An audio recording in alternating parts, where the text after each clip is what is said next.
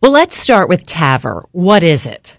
TAVR is trans-aortic valve replacement, and basically it's a minimally invasive valve replacement of the aortic valve. It's growing in leaps and bounds as we've had expanding indications for the procedure. We were one of the first 100 sites in the country that implanted the TAVR valve. And why have we seen such expansion and growth? Well, it's a two-sided story. We have an aging population, especially here in Bucks County. I think we're the second oldest county in the state. Pennsylvania, I believe, is the second oldest state in the country. These patients are living longer and developing senile calcific aortic stenosis. We've also seen some major trials come out that have shown that comparing to the standard of care, surgical valve replacement, that TAVR is of lower risk to the patient who are at high or intermediate risk for surgery. And the benefits are less stroke risk and a lower mortality rate, rapid recovery. We did a conscious sedation TAVR patient on Tuesday who went home Wednesday morning with 2 Band-Aids. So the other thing that we've done, as our technology has improved, the size of our device delivery system has shrunk, smaller. We can now do over 95% of our procedures from a femoral site, or the groin. And we can do it with percutaneous closure, so there's no cutting at all. We basically poke or insert a hole in the blood vessel, place our tubes, and then we have a suture device that we can close off those holes. And the patient can go up and walk that day. So we're talking about not using general anesthesia and using conscious sedation instead. So what is that? Twilight anesthesia for people who've had procedures like endoscopy or colonoscopy, where I tell patients you may feel like you've had some cocktails. But we're talking with them during the procedure. We let them know what to expect.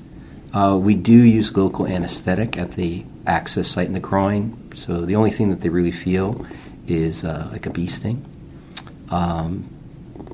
We do have the ability to convert to general anesthesia if we need to. And I think the real benefit it's had for us is having the team work as a cohesive unit. So we have our anesthesiologists who are part of our TAVR team, and we really rely on them on airway assessment and patient selection. It's not for everybody, but it's a nice alternative to have for patients. And it's extremely gratifying for the team to see an elderly disabled person walk in with a condition on a Tuesday and leave Wednesday morning thanking us. Why wouldn't you want to use general anesthesia?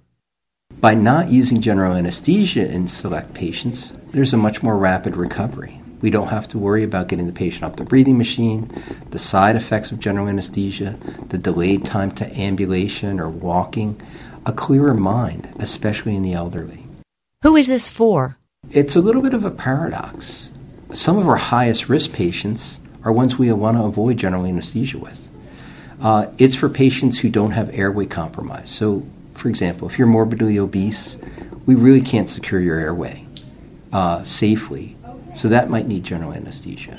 So the anesthesiologists do a risk assessment with their anesthesia scores, evaluate the oropharynx of the patient, look at their body habitus, evaluate what complication we might have if we had to go to general anesthesia, and we make a decision that morning. I would imagine that patients are quite excited. Some patients pick us because we have proficiency in that. And I think what we are obligated as a center of excellence is to offer patient the whole catalog of choices. So they don't want to feel like they're giving up anything staying here as opposed to going to a university hospital. And finally, what exciting changes do you see coming next? I think what you're going to see is the continued miniaturization of the catheter delivery system, probably some development of novel implanting techniques to further reduce the risk of stroke, which is already less than 1%.